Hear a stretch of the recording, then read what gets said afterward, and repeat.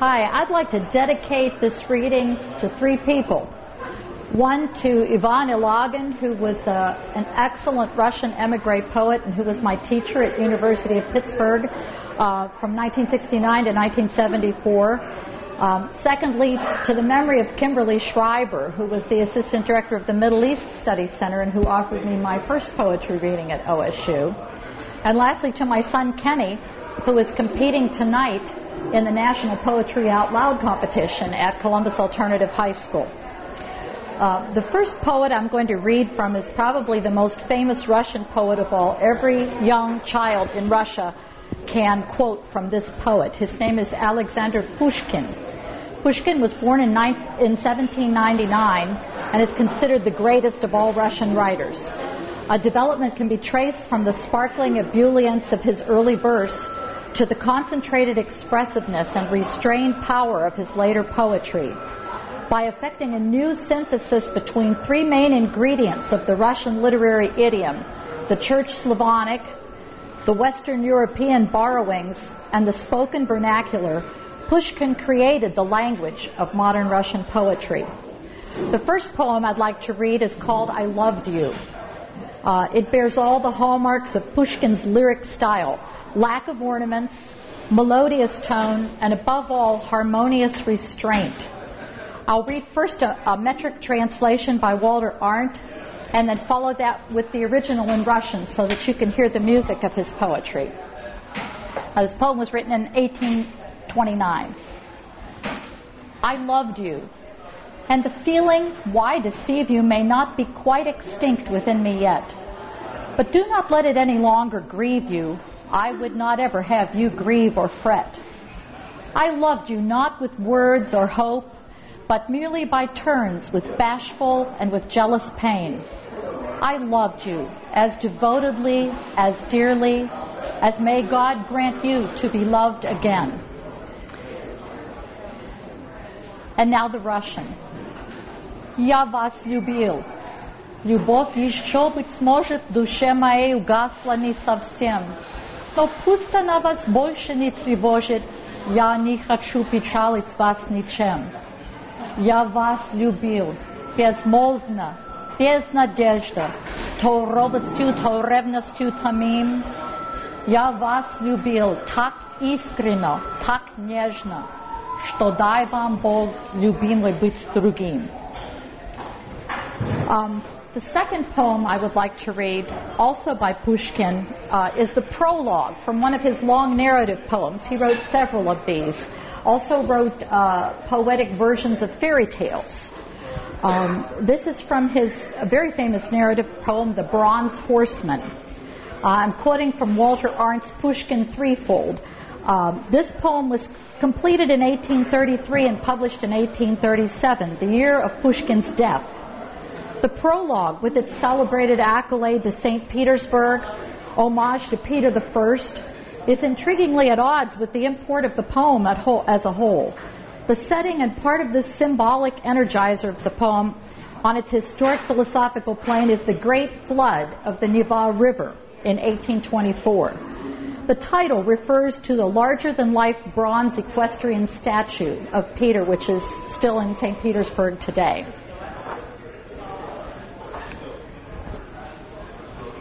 And this is another metric translation by Walter Arndt. Prologue to The Bronze Horseman. Upon a shore of desolate waves stood he, with lofty musings grave, and gazed afar. Before him spreading rolled the broad river, empty save for one lone skiff, stream downward heading. Strewn on the marshy moss-grown bank, rare huts, the Finns, poor shelter, shrank. Black smudges from the fog protruding. Beyond dark forest ramparts drank the shrouded sun's rays, and stood brooding and murmuring all about. Here, Swede, beware, he thought. Soon by our labor here a new city shall be wrought.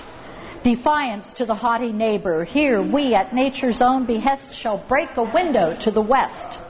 Stand planted on the ocean level, here flags of foreign nations all.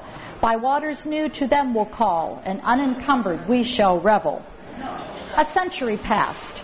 And there shone forth from swamps and gloomy forest prison, crown gem and marvel of the north, the proud young city newly risen, where Finnish fishermen before harsh nature's wretched waif was plying, forlorn upon that shallow shore his trade, with brittle net gear trying uncharted tides. Now bustling banks stand serried in well-ordered ranks of palaces and towers, converging from the four corners of the earth. Sails press to seek the opulent berth, to anchorage and squadrons merging. Nearby is cased in granite clean. Atop its waters bridges hover.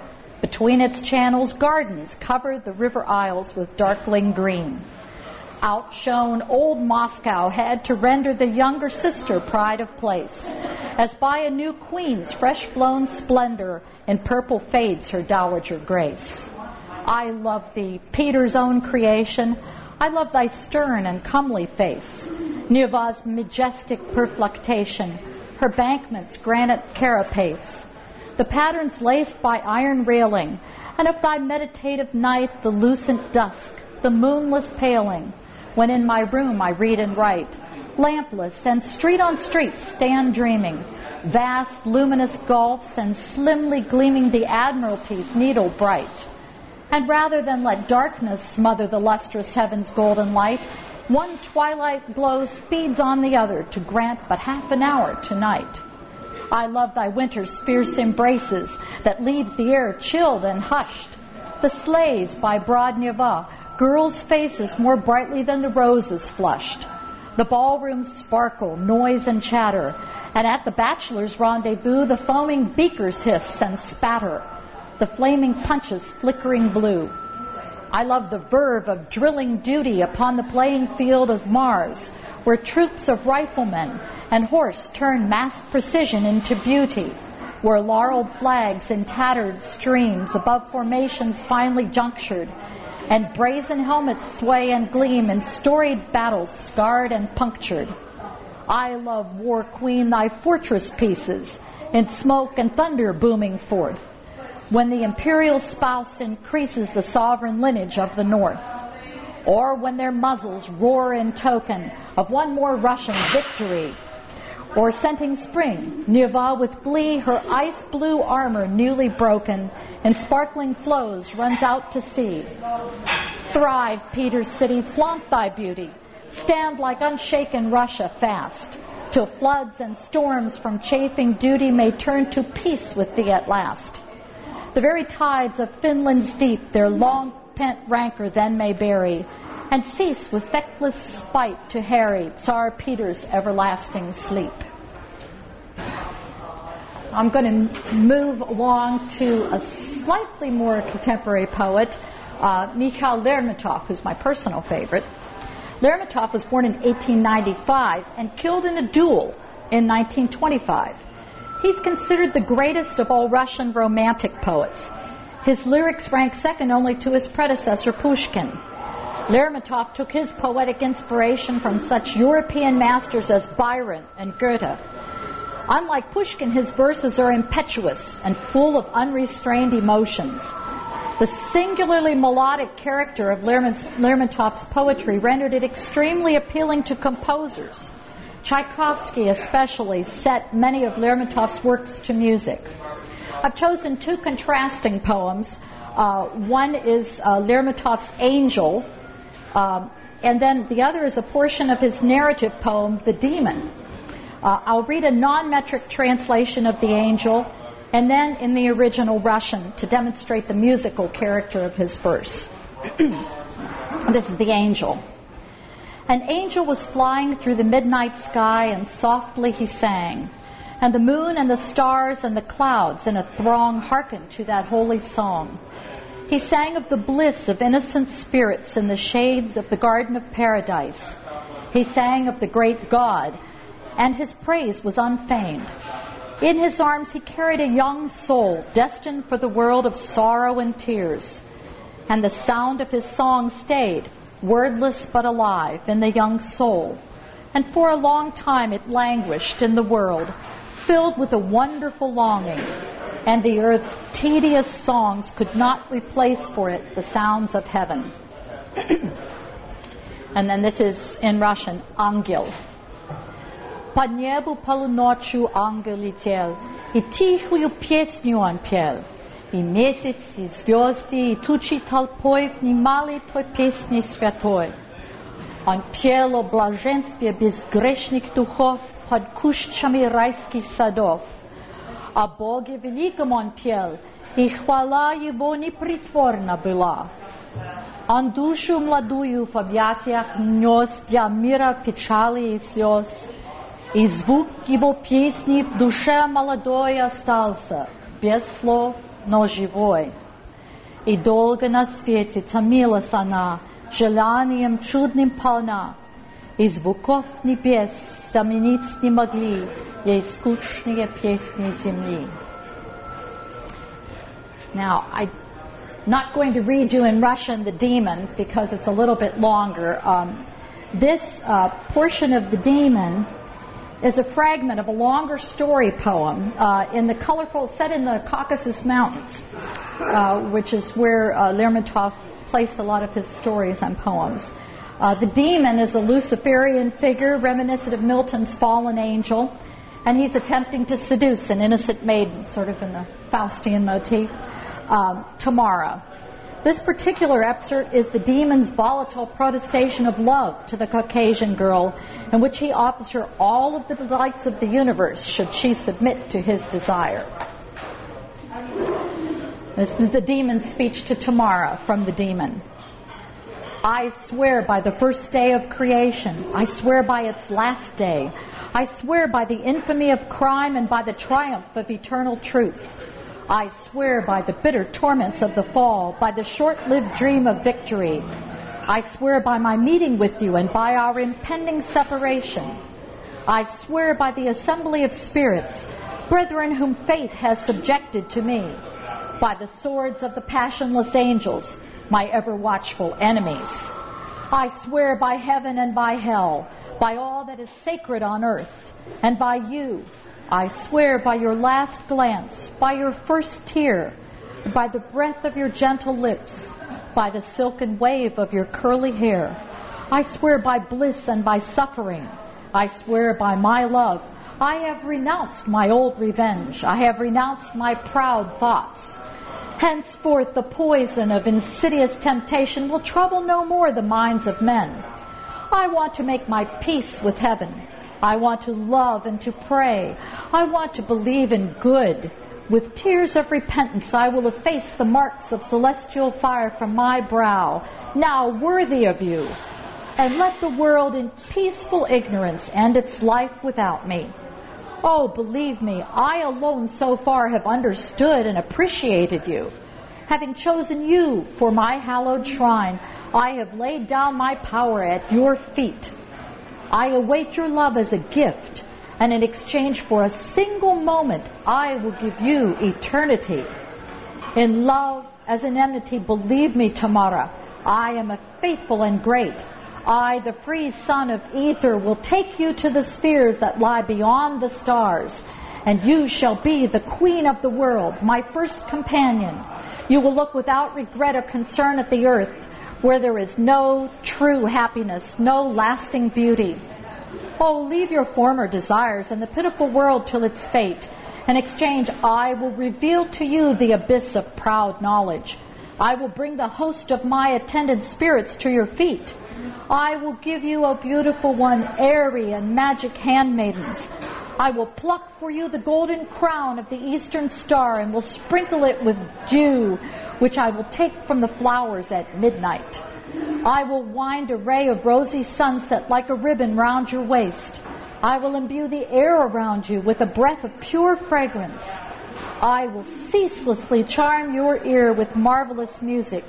I will build splendid palaces of turquoise and amber. I will plunge to the bottom of the sea. I will fly above the clouds. I will give you everything the earth has to offer. Love me. Now we'll move out of the romantic into the more contemporary.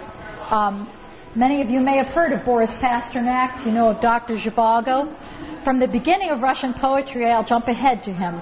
Born in 1890, Boris Pasternak occupies a peculiar position in the annals of Soviet poetry.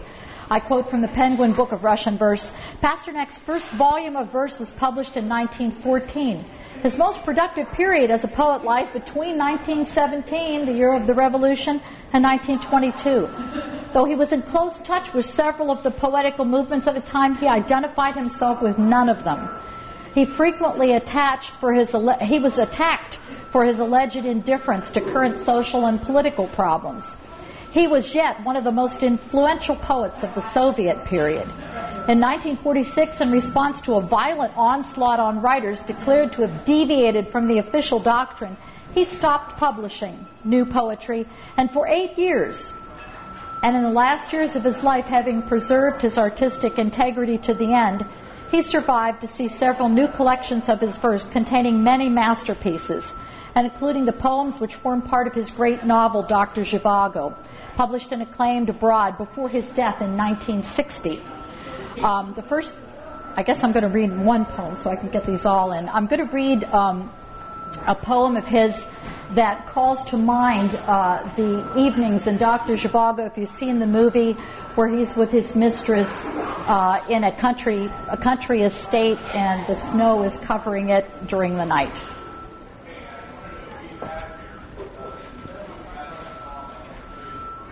The title of the poem is Winter Night. And once again, this is a non-metric translation.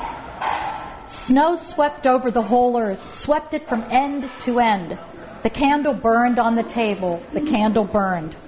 Like a swarm of midges in summer flying toward a flame, the snowflakes outside flew in swarms to the window. The snowstorm modeled circles and arrows on the window. The candle burned on the table. The candle burned. Shadows fell on the brightly lit ceiling, crossed hands, crossed legs, crossed destinies. 2 shoes fell to the floor with a thud, and wax dripped like teardrops from the nightlight onto the dress. And everything was lost in a gray-white snowy mist. The candle burned on the table. The candle burned. A draft from the corner blew at the candle's flame, and like an angel, the heat of temptation raised 2 wings in the form of a cross. The snow swept all through February, and many a time the candle burned on the table. The candle burned. And for my last poet, I'm going to jump to Yevgeny Yevtushenko, who is still alive and is in fact teaching. He teaches Russian literature in Oklahoma. He has been to OSU as recently as 1998 and read his poetry. If you would like to hear him read in the original, the Slavic Center has a video of him doing so. A little bit about him. He was born in Irkutsk to a family of Ukrainian exiles, and he moved to Moscow as a boy. His first important poem was published in 1956. In 1961, he published Babi Yar, in which he attacked Soviet indifference to the Nazi massacre of the Jews in Kiev in September 1941. Despite its immense popularity, the poem was not printed in Russia until 1984. In the same year he released Babi Yar, he also published The Heirs of Stalin, claiming the legacy of Stalinism still dominated the country. Published originally in Pravda, the poem was only republished a quarter of a century later under the more liberal leadership of Gorbachev. In 1963, Yevtushenko, already an international literary sensation, was banned from traveling outside the Soviet Union. The ban was lifted in 1965. In the 70s, Yevtushenko was closely associated with Alexander Solzhenitsyn, the dissident writer. Nevertheless, when he was made an honorary member of the American Academy of Arts and Letters, there was a flurry of protest led by Joseph Brodsky, who won a Nobel Prize in Literature, who complained that Yevtushenko's attacks on the Soviet Union were launched only at the directions of the party. In the post-Soviet era, Yevtushenko has been active promoting former dissident poets, environmental causes, and the memory of victims of the Soviet gulags. And the poem which my son picked for me to read out of all of these is a poem called To You the People. Along ulitsas, streets, rue, and along Calais, you are walking after work, pushing one another. I am joining you and don't repent of it. You've become weary. You've become nervy. You've grubbed me down into the bowels of the earth. You've reached up to the stars. But it seems to me you still haven't begun to exist. In your lips is a camel, a gitana, a novus, and each of you is like a separate novel, a separate heart, a separate conscience. Under every beret, cap, sombrero, there is a separate measure for the immeasurable world, separating beliefs into separate compartments. But as you drink your absinthe, your vodka, your Chianti, just for a moment you cease to be separate and become mankind in your own eyes. So you can love one another, unite your separate novels into a common novel, your separate consciences into a common conscience. I would like to predict all this for you, and in this prediction not discredit all that I would like to strengthen in life. No, I am not begging to be a prophet or a judge, but you must forgive me if, like a bore, I keep on nagging and repeating to you, the people, we are people. We are people. We are people. We argue, grumbling and snapping. At times we jealously trample on one another. But our separateness, as you know, is false in general. We, the people, don't exist separately. By forgetting others, you forget yourself. By killing others, you kill yourself. If Dr. Brentlinger isn't here yet, I can read some more. No? I have almost 3:30, but I can read. I left out some stuff. Sure. I have another poem by Yevtushenko that I liked, called Autumn. Inside me the season is autumn. The chill is in me, you can see through me, and I am sad, but not altogether cheerless, and filled with humility and goodness. But if I rage sometimes, then I am the one whose rage is shedding my leaves. And the simple thought comes sadly to me, that raging isn't really what is needed. The main need is that I should be able to see myself and the struggling, shocked world in autumnal nakedness, when even you and the world can be seen right through. Flashes of insight are the children of silence. It doesn't matter if we don't rage aloud. We must calmly cast off all mere noise in the name of the new foliage.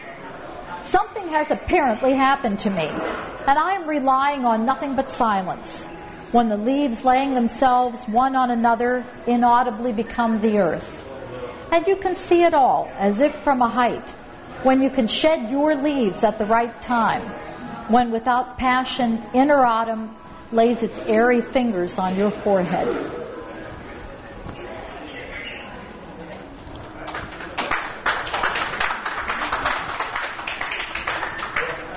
I was going to say, hopefully, if you were inspired by the Russian poets or would like to know, to have a sort of a different idea of them, you can come and see us at the Slavic Center. We're in 303 Oxley Hall. We have videos of Pasternak. Pasternak translated Shakespeare into Russian. And we have 2 films of Shakespeare made by the Russians with his translations. We also have Dr. Zhivago, and we also have Yevtushenko reading his own poetry. And I see that Dr. Brentlinger is here. No. I have to go pick up my son who's reading poetry at Columbus Alternative High School. You dropped something. Actually, Dr. Brentlinger. And I thank you so much.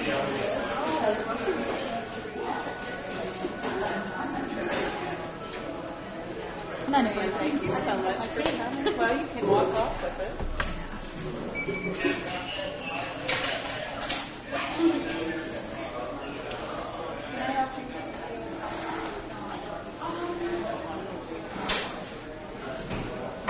I'm just going to introduce you and let you introduce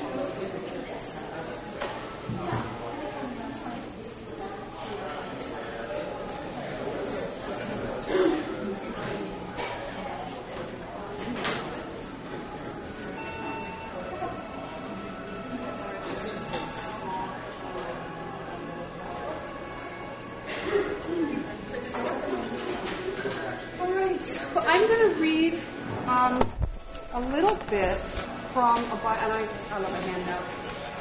This came from class. I apologize to you ladies and Marianne. I think I'm going to do this mainly for the illustration. I'm going to read you a little bit from the end of the biography of 18th century Russian poet. I'll put it up now. So if anybody wants one of these. Thanks again. If I can do this. How's that? It's just for the recording, right? Okay, he's hearing me. Good. All right. So what I wanted to do, I was just going to read you a little bit. I thought that if Marianne was reading poetry, it would be nice if I read prose. This author, Vladislav Hadasevich, was a poet who lived in Russia and emigrated to Europe after the Soviet Union, after it became clear to him that life in the Soviet Union wasn't going to be that fun. He moved to Berlin and Paris, and when he was in Paris, he wrote the biography of an 18th century poet. He was thinking back to how, in what he considered to be the healthy times of the Russian Empire under Catherine the Great, poets were able to find a role in government life. Now, 18th century poetry is a very different game than 20th century poetry, and Hadasevich understood that perfectly well, but he also saw that what he felt was the twilight of Russian culture was happening. The twilight of European culture really was something that people were talking about in the 1920s, that no longer was culture going to flower as it had in earlier days. And he thought back to Derzhavin, and he tried to think about ways in which poets and government officials like Catherine the Great worked together. Derzhavin wrote poetry to Catherine, was sometimes accused of being a flatterer, but tried to convince her of her role as an enlightener, as an enlightened czar. At any rate, so I've recently translated this biography. It's coming out in the fall with the University of Wisconsin Press, and in fact, a little translation, the translation of the end of chapter 9 came out in the Antioch Review this winter. So I'm going to read to you just a tiny section in Russian from the end of that biography, and then I'll read you my translation as well. Okay. This is in 1816. Oh, and on the back of the handout, you'll see that I have two illustrations for you. One of them is Zvanka Derzhavin's estate where he died, and the other is an illustration of the funeral procession, which is part of what I'll read to you. This is 1816. He has left Petersburg. He's not feeling very well. He's a very old man, and he's living with his family on his estate, and he becomes ill.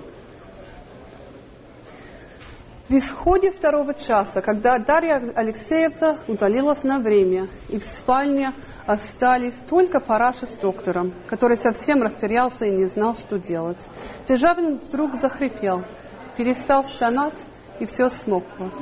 Параша долго прислушивалась, не издаст ли он еще вздоха. Действительно, вскоре он приподнялся и глубоко, протяжно вздохнул. Опять наступила тишина, и Параша спросила: «Дышит ли он еще?» «Посмотрите сами», — ответил Максим Фомич и протянул ей руку Derzhavina. Пульса не было. Параша приблизила губы к его губам и уже не почувствовала дыхания. В 3 часа утра, когда солнце уже вставало и пробуждались птицы, и легкий туман еще покрывал поля, и Волхов, казалось, остановился в своем течении, Дарья Алексеевна и Параша вошли в пустой кабинет Derzhavina. Там в дневном свете горела еще свеча его рукою зажженная, лежало платье, скинутое им с вечера. Молитвенник был раскрыт на той странице, где остановилось его чтение. Параша взяла аспидную доску, на ней было начало оды. Река времен в своем стремлении уносит все дела людей и топит в пропасти забвений народы, царства и царей. А если что и остается через звуки лиры и трубы, то вечности жерлом пожрется и общий не уйдет судьбы.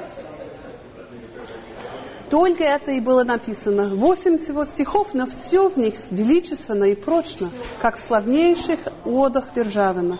И в то же время так просто, как он не писывал еще никогда. Жизнь со всеми ее утехами он всегда любил и того не стыдился. Хотел устроить ее к благу, личному и общественному, ради чего и работал, не покладая рук. Но еще в ту пору, когда при Читалагайской горе рождалась его поэзия, он был пронзен мыслью о непрочности жизни. О, Мавтерпий, дрожайший Мавтерпий, как мала есть наша жизнь. Лишь только ты родился, как уже рок дня того, влечет тебя к разрушающей ночи. Нет на свете ничего надежного, даже и самые наивеличайшие царства суть играющее непостоянство. Терзаемся беспрестанно хотением и теряемся в ничтожестве. Все есть предел нашей жизни. Его эпоха на каждом шагу давала поводы к размышлениям такого рода. От смерти Мещерского до падения Наполеона он не переставал твердить о минутности дел человеческих. Не было, следовательно, ничего нового в первом четверостишии его предсмертных стихов.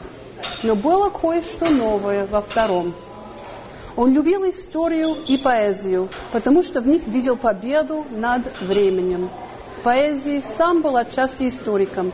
На будущего историка своей жизни взирал с доверием. Не зря на колесо веселых мрачных дней, на возвышение, на понижение счастья. Единой правдою меня в умах людей через клеи воскресишь согласие. Бессмертие поэтическое, верил он еще тверже и многократно высказывал эту веру, подчас даже с некоторым упрямством, не без задора. Врагов моих червь кости сгложит, а я пить и не умру. В могиле буду я, но буду говорить. Стихи о реке времен писал он 6 июля, и, вероятно, тогда не думал, что только 2 дня отделяют его от смерти. Но он знал, что дотаскивает последние деньки. Время для него кончалось. Он задумался о том, что будет, когда оно вообще кончится. И ангел, поклявшись, что времени больше не будет, вырвет трубу из клеенных рук и сам вострубит. И мирного голоса мельпоменой не станет слышно. История и поэзия способны побеждать время, но лишь во времени. Жерлом вечности пожрутся и они сами. Тут отказывался Державин от мечты, утешавшей его всю жизнь. Отсюда и обнаженная простота его предсмертной строфы. Все прикрасы как бы совлечены с нее вместе с надеждою. Стихи были только начаты, но их продолжение угадать нетрудно.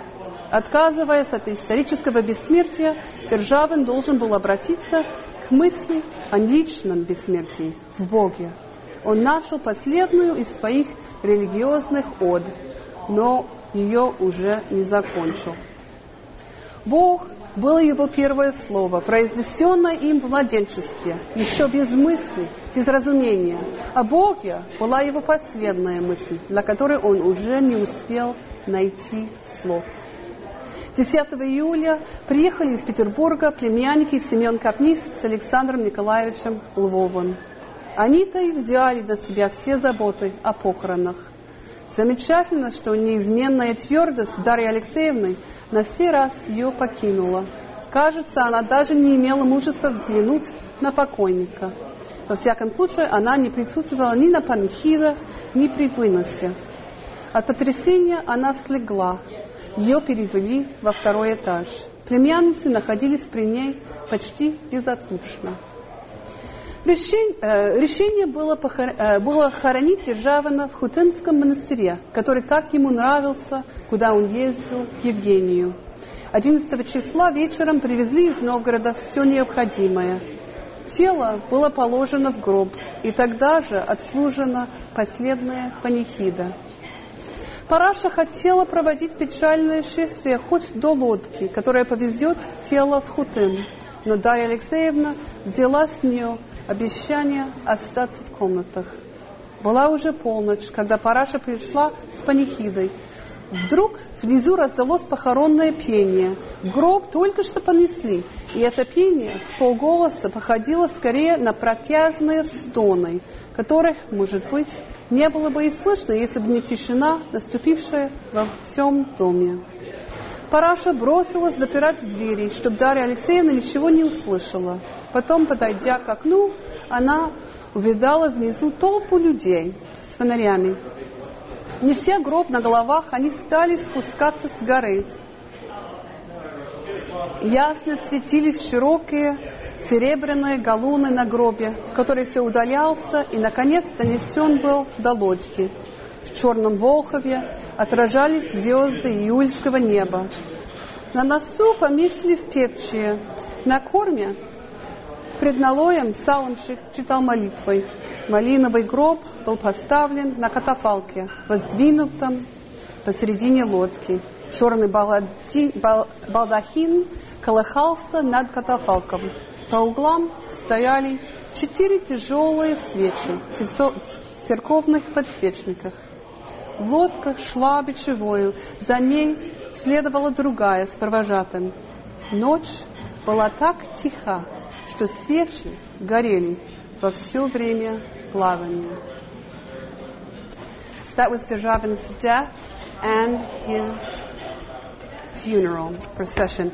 And because Hadasevich himself is a poet, he is imposing a reading on Державин's last poem that kind of sums up this entire biography, what he has seen as the lines connecting Державин's life, which includes Державин's ideas about history and about his place in history and about God. So he's ill. They're writing a letter to Petersburg. It's the middle of the night. Near 2 o'clock, when Darya Alexeyevna, his wife, had retired for a time, and only Parasha and the doctor, who had completely lost his head and did not know what to do, remained in the bedroom, Державин suddenly wheezed and stopped moaning, and it was quiet. Parasha listened closely for a long time to see whether he would give another sigh, and indeed soon he raised himself up and took a deep, long breath. Silence fell again, and Parasha asked, "Is he still breathing?" "Have a look," answered Maxim Fomich, and stretched Державин's arm out to her. There was no pulse.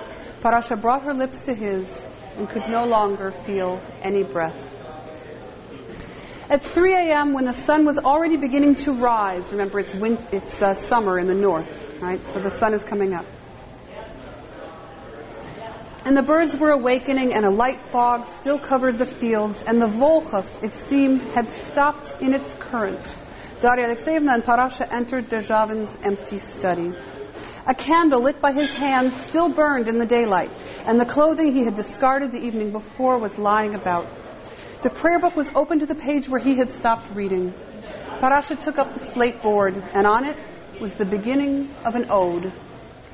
Relentless river, coursing ages, usurps all works of mortal hands. It sinks all worlds, in darkness rages. Naught shall be saved, not kings nor lands. Should any trace endure an hour through lyre's chord or trumpet's call, obscured, it drowns, by time devoured, purged of its form, the fate of all. This is all that was written, only 8 lines, but they are as majestic and forceful as Державин's most glorious odes, and at the same time, more simple than anything he had ever written before. He had always loved life with all its pleasures, and he was never ashamed of this fact. He wanted to arrange things for the best, both for his own good and for the good of society, and he worked tirelessly toward this goal.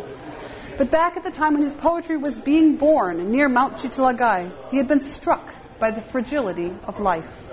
"Oh, Maupertuis, dearest Maupertuis, how insignificant is our life. You are only just born, and already day's destiny draws you toward destroying night. Nothing on earth is steadfast. Even the greatest tsardoms are the plaything of inconstancy. We suffer interminably from desire, and we are lost in nothingness.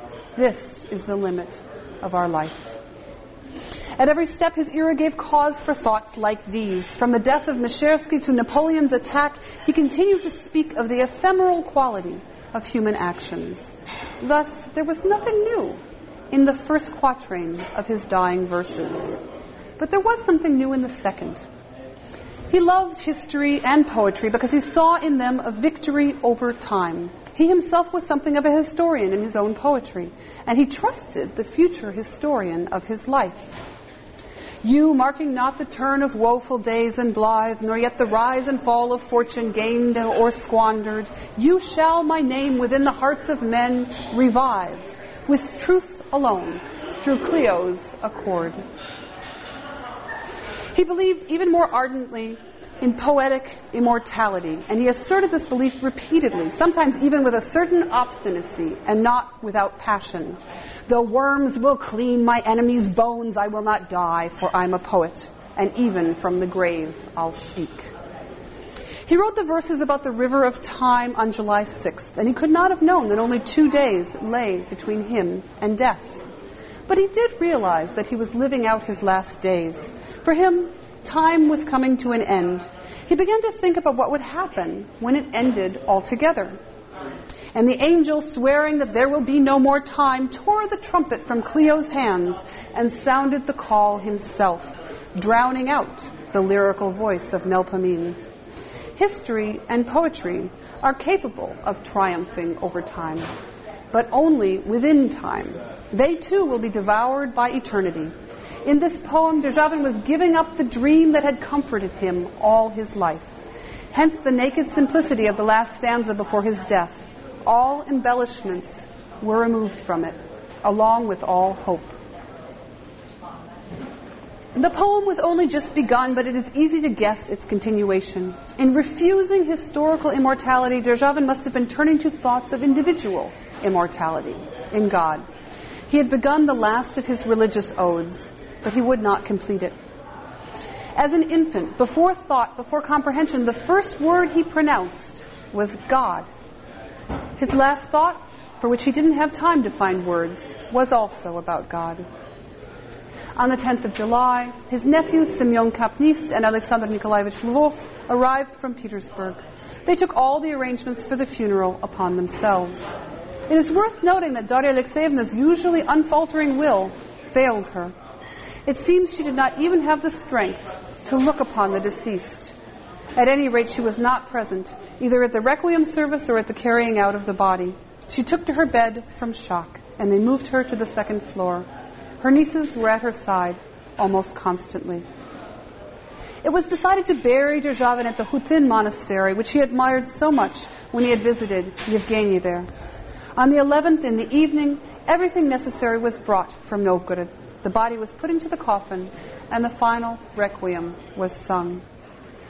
Parasha wanted to accompany the sad procession at least as far as the boat that would take the body to Hutin, but Darya Alexeyevna made her promise to stay inside. When Parasha returned from the requiem, it was already midnight. Suddenly, from below, the funeral chanting could be heard. They had just begun to carry out the body.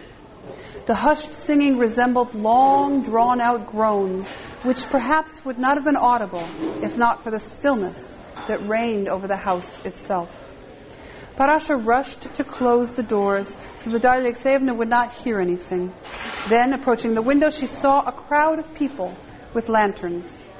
Carrying the coffin above their heads, they began to descend the hill. The wide silver galloons on the coffin shone clearly as it moved further and further away and finally reached the boat.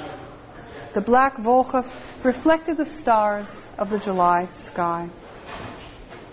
The choristers settled in the bow, while in the stern the sexton read prayers from a lectern. The crimson coffin was placed on a catafalque, erected in the middle of the boat, a black canopy swaying above it. In the corners stood 4 thick candles in candlesticks from the church. The boat moved through the water, and another followed it. The night was so still that during the entire trip, the candles continued to burn. And that's the end of the book. So now you know the ending.